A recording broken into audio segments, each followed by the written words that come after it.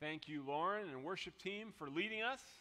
It's great to see all of you here this morning, and also to those of you who are worshiping online, welcome. I'll probably say this every week for a couple of weeks. It's great to see people begin to come back after the summer and vacation, begin to kind of reconnect. It's always an exciting time of year. Our summer sermon series, Sinners and Saints, is drawing to a close. Next Sunday's message will be our last in this series. And today we're exploring the life of Ruth. Now, Ruth is the third woman who appeared in Jesus' genealogy in Matthew chapter 1. And in verse 5 of that chapter, we read this: Salmon, the father of Boaz, whose mother was Rahab; Boaz, the father of Obed, whose mother was Ruth. And as we've looked at the lives of Rahab and Tamar, I noted how unusual it is for women to show up in Jesus' genealogy. And these weren't just any women. Rahab was a foreigner and also a prostitute. Tamar seduced and manipulated her father-in-law to become a mother. And Ruth, our subject today, was a foreigner, a native of Israel's enemy nation, Moab. And so the question kind of begs to be asked, how do these women show up in Jesus' genealogy? And I've talked about that with Tamar and with Rahab, and then we're going to look at Ruth today. But you might be wondering why I've placed so much emphasis on the women in Jesus' genealogy. I've highlighted Rahab, Tamar, and now Ruth in our current series because I'm convinced that their showing up there has significance for us. I find it curious that people who aren't familiar with the Bible and Christianity make the assumption that the Bible's out of touch with modern sensibilities about the role of women and the nature of women. It's true the ancient culture surrounding the Old and New Testaments didn't give women the standing that they have in our culture and in many cultures around the world today. But in a world where women were devalued, God consistently called his people to value, honor, and respect women as people created in his image. An early example from the Old Testament where women were granted status in Israel beyond what was common in the nations around them was when God instructed Moses to give the daughters of, I want to make sure I get this right, I spelled it out to get the pronunciation, Zelophehad, the daughters of Zelophehad. He gave them inheritance rights because there were no men in their family, and that was a very unusual practice at that time. In the New Testament, we see Jesus and the Apostle Paul viewing women as ministry partners in a culture where females were typically relegated to second-class status. Despite the values that Scripture gives women, numerous denominations in our contemporary church setting view women as ineligible for pastoral ministry roles in the church, based on statements the Apostle Paul wrote as he addressed some specific situations in two New Testament churches. Yet in various New Testament letters, the Apostle Paul clearly identifies women in his circle of ministry as pastors, church planters, and apostles. In Galatians chapter 3, verse 26 to 28, we read these words: So in Christ Jesus, you are all children of God through faith. For all of you who are baptized into Christ have clothed yourselves with Christ. There is neither Jew nor Greek, slave nor free, nor is there male or female, for you are all one in Christ Jesus. And one of the most compelling arguments that I've seen highlighting the value our Heavenly Father in the Scriptures place on women first came to my attention through N.T. Wright. He points out that it was Mary Magdalene, Mary the mother of James and John, and also a woman named Salome, who were the first witnesses of Jesus' resurrection. In a culture where women's testimonies weren't permitted in court because they weren't seen as being credible, God chose three women to be the first witnesses of Jesus' resurrection. Wright refers to these women as the apostles to the apostles, because these three women who witnessed Jesus' resurrection for the first time went back to the disciples who were gathered in a room afraid with the doors locked to tell them that they had seen the risen Jesus. I've chosen to highlight the stories of Tamar, Rahab, and Ruth in our Sinners and Saints series because I'm convinced that their appearance in Jesus' genealogy isn't a coincidence, that he's trying to get our attention. In the Old and New Testament and today, women were and are called by God to play integral roles in Jesus' church and in the advancement of his kingdom around the world. In our own church here at McBick, Pastors Susan, Jen, and Cindy are invaluable team members on our staff. and I'm committed to supporting them and other women who sense God's call to pastoral ministry. Now, I wanted to share that because I realized as we go through this series, and 3 times I've read portions of Jesus' genealogy, and I kind of joked with you, like this is probably the most boring start to a sermon you've ever heard, and then proceeded to read parts of the genealogy. But I believe it's very significant that 3 women show up in Jesus' genealogy in a forum where usually only men are listed. And I'm convinced that God's trying to get our attention as he does that and as they're listed there.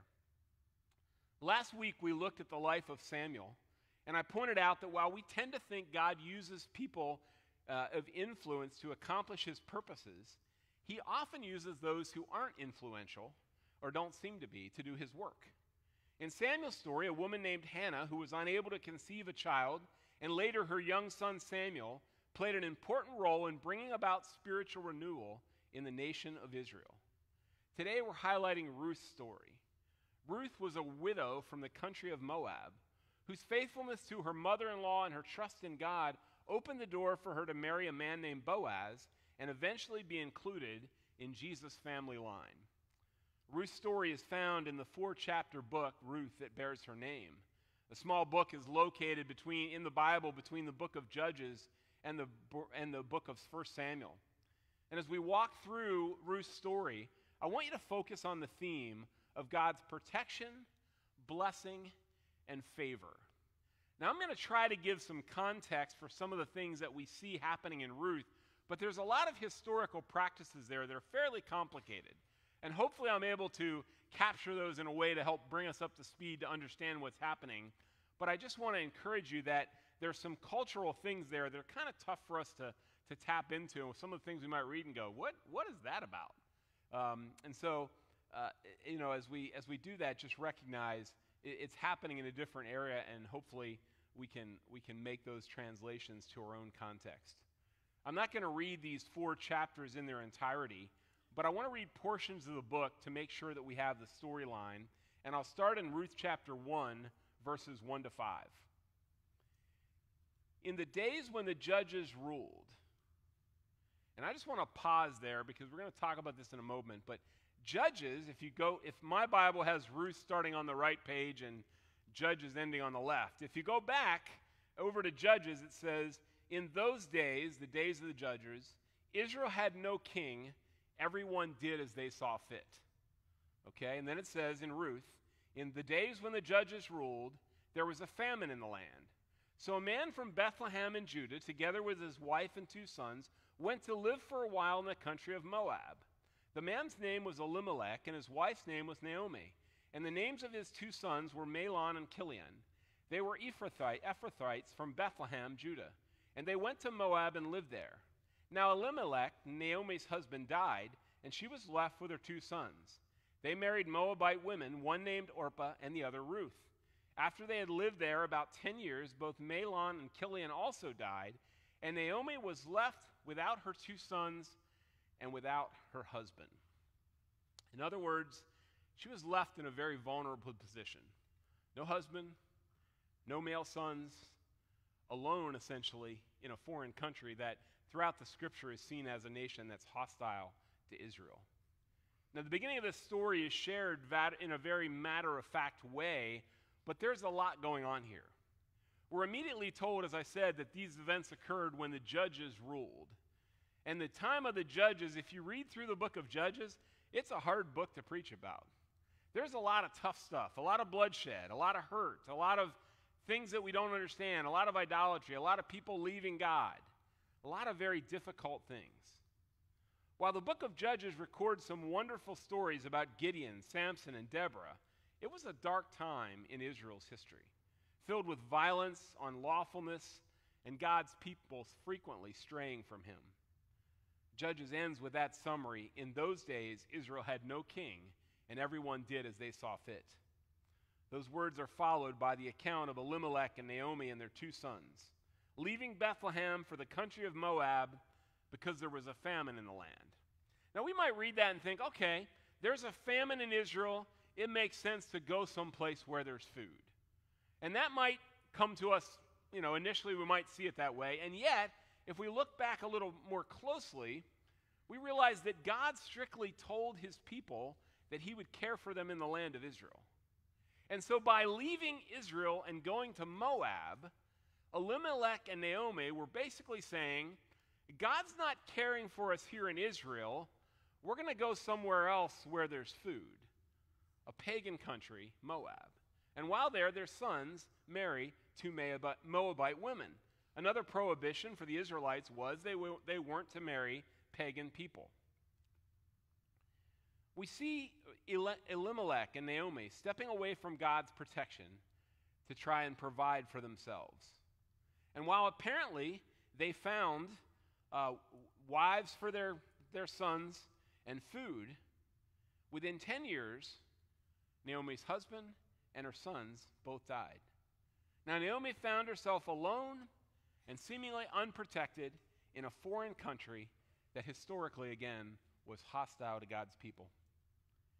Naomi then heard that the Lord had come to the aid of his people and provided them with food, and so she made the decision to go back home to Israel.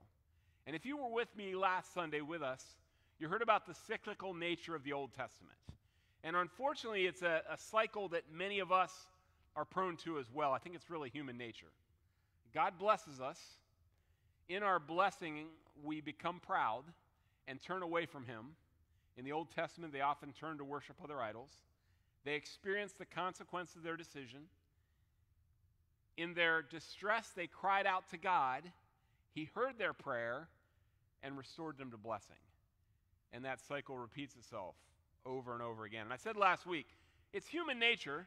So if that cycle happens for us once or twice, it can kind of be expected. But my hope is that we don't repeat that cycle over and over like it continues to happen in the Old Testament. But that as God blesses us and lets his favor rest on us, we come before him in humility and recognize where our blessing comes from and submit ourselves to him.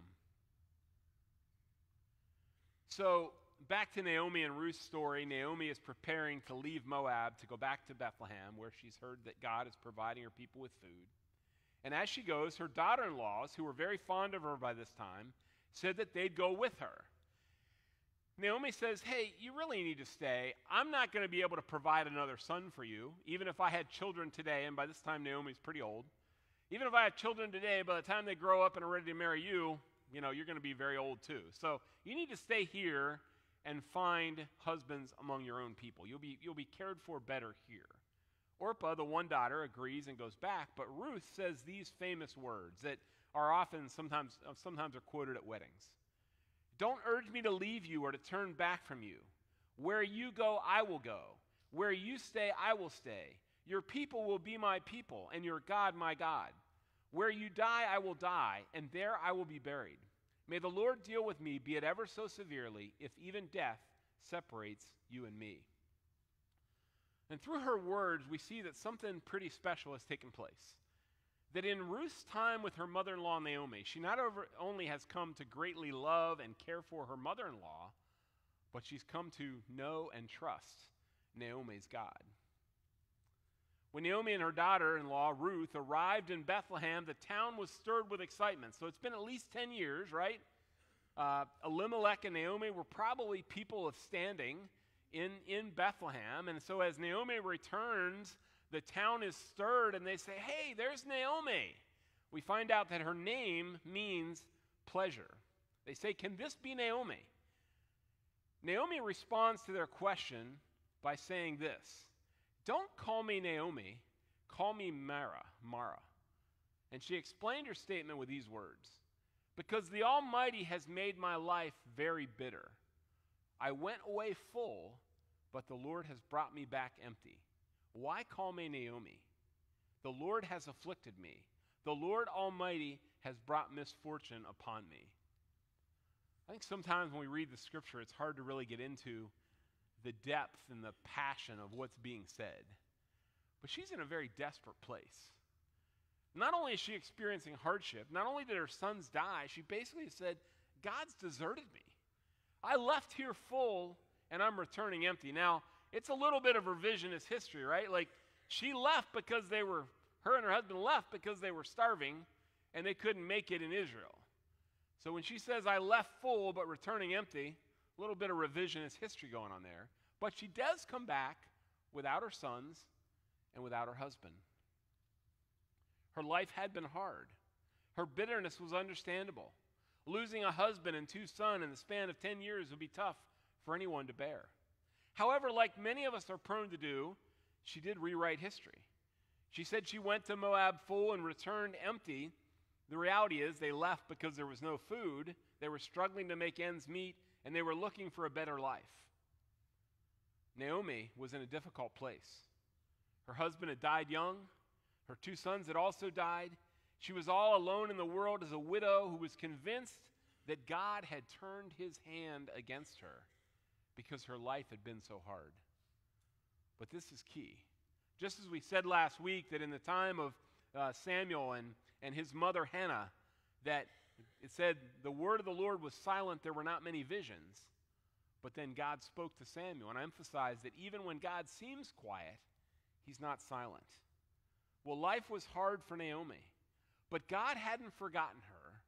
He hadn't deserted her. After Naomi and Ruth settled in Bethlehem, Ruth went out to harvest grains in the field of a local farmer. And this is one of those cultural things I hope to explain quickly. One of the provisions of that time was that the poor, and widows and orphans, could get food for themselves by gathering grain on the edges of farmers' fields. And so one of the things that God has established for landowners, he said, don't reap the grain or corn, wheat, whatever it is you're growing. Don't gather it to the edge of your fields, but leave the edges alone so that the poor can come and find food and sustenance for themselves. And so Ruth, who's very poor, along with Naomi, goes to the field and begins to gather wheat behind the workers and what's left behind and what's on the edges. To make a long story short, she ended up in the field of a man named Boaz, a relative of Naomi's deceased husband, Elimelech.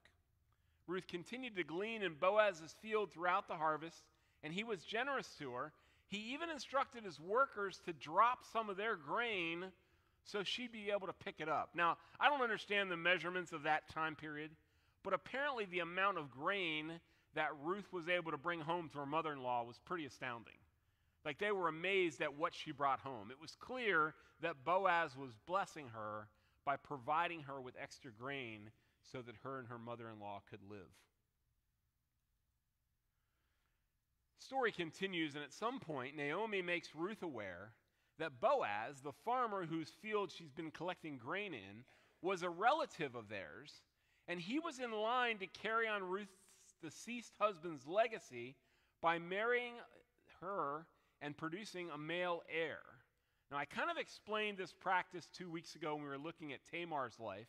The practice in Israel and in other cultures of that time to carry on a man's family line was that if a husband died without having a child, one of his brothers would then would marry the wife and hopefully have a child to carry on the deceased person's family line.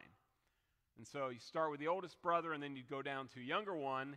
In this case, there's no brothers, and so it starts to go down the line of family relatives, and Boaz is in that line as one of the people. It's called the guardian redeemer, who was supposed to be able to fulfill carry on the deceased person's family line by having a child with the widow. Boaz apparently was attracted to Ruth, and he took note of her kindness to her mother-in-law, Naomi. He was interested in marrying her, but there was another relative who was closer to Naomi's husband, and so had the first rights of marriage. And so Boaz was in the line, but there's somebody else in front of him.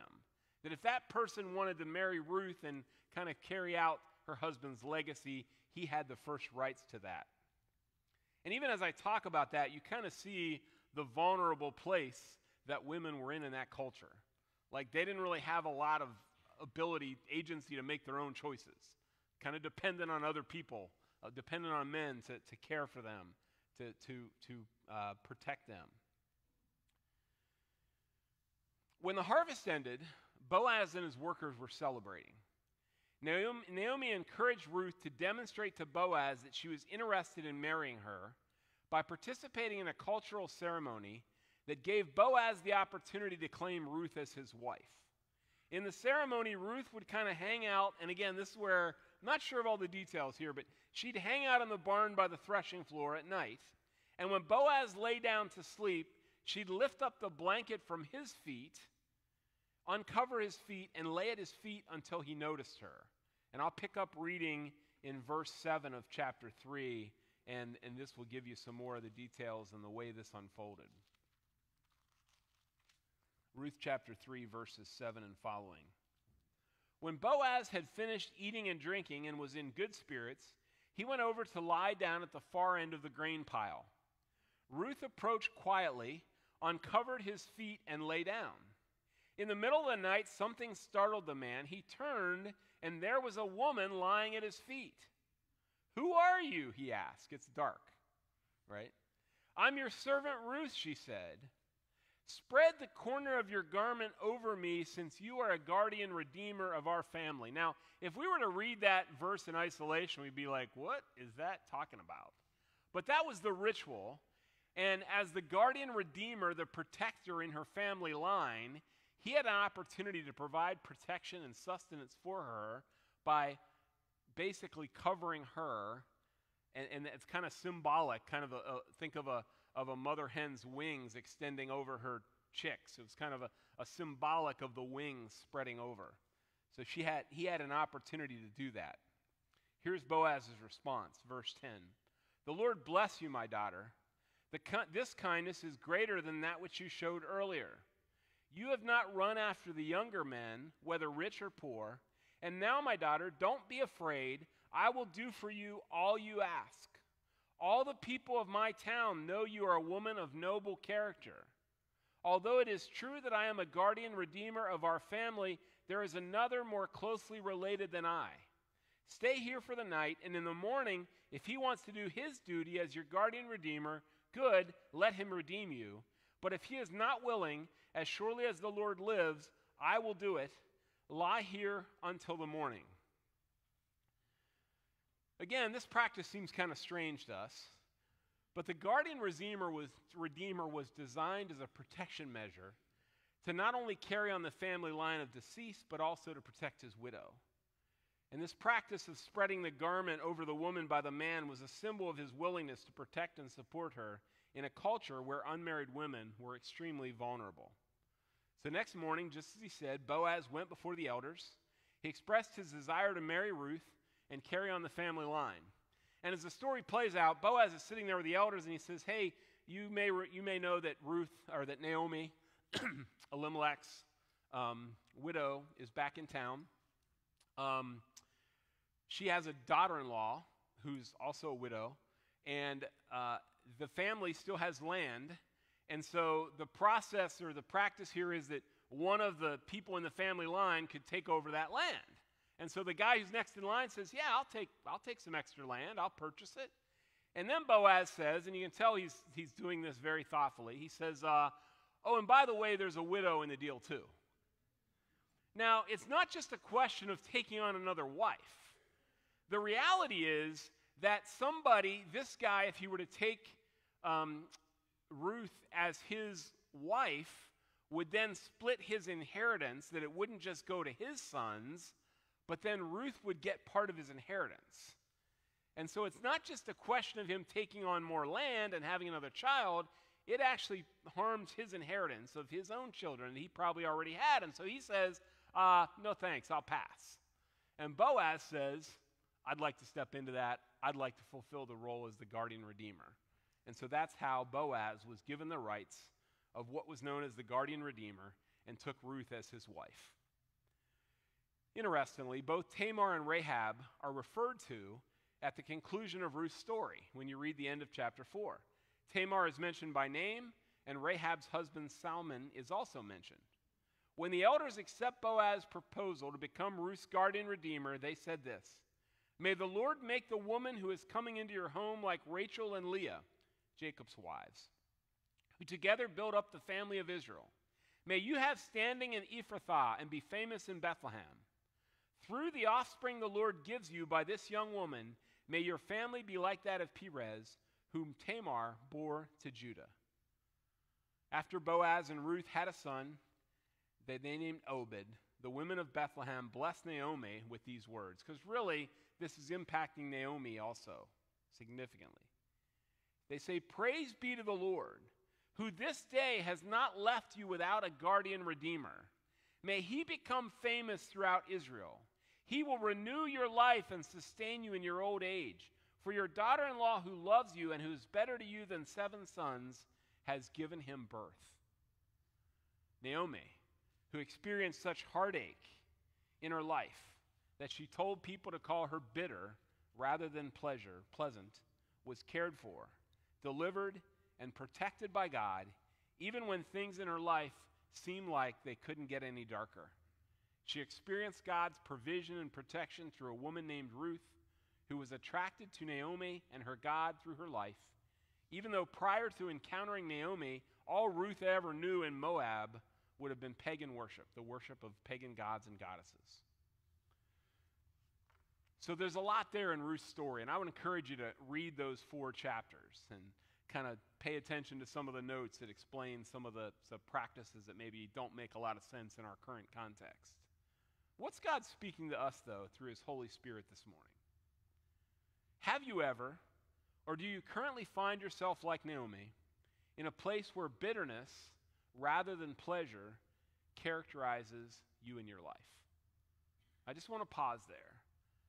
Are you in a place where things are tough?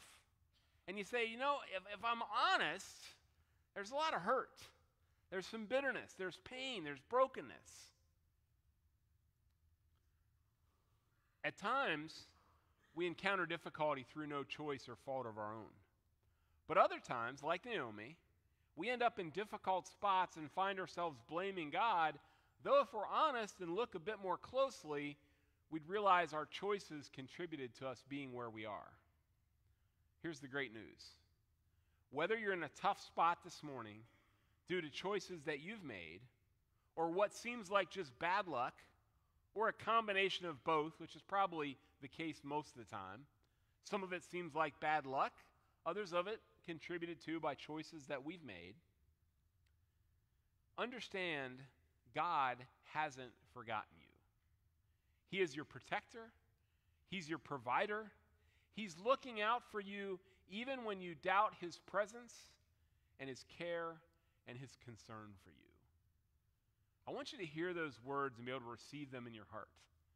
God hasn't forgotten you. He cares for you. He loves you. He knows what's happening in your life. He's working to carry out his purposes in and through you. I love the words of Zephaniah chapter 3, verse 17.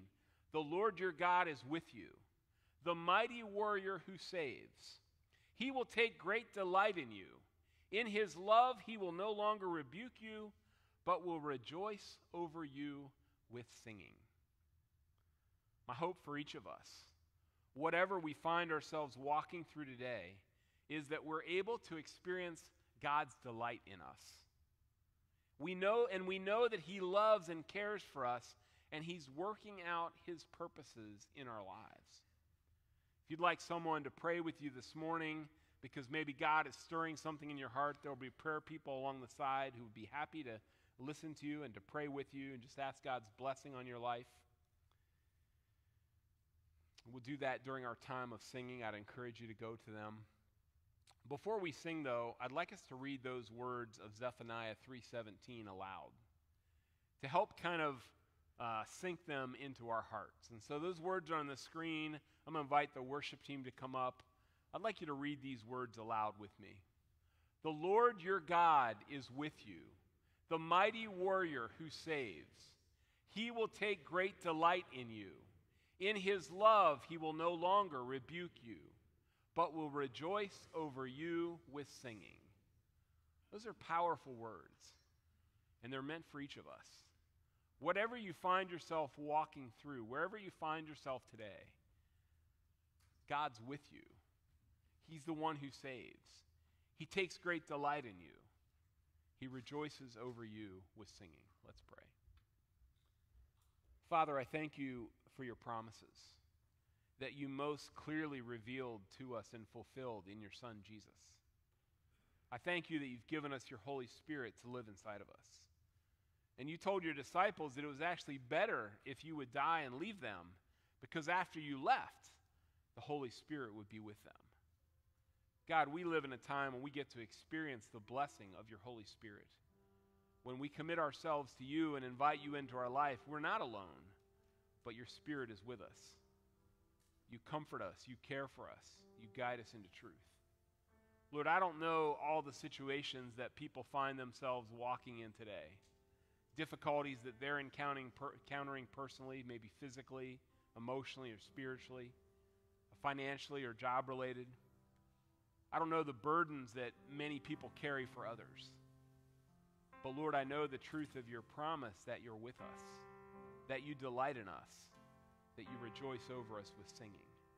And I pray that each of us, wherever we might find ourselves today, would know that reality of your love and your delight. I pray these things in Jesus' name. Amen.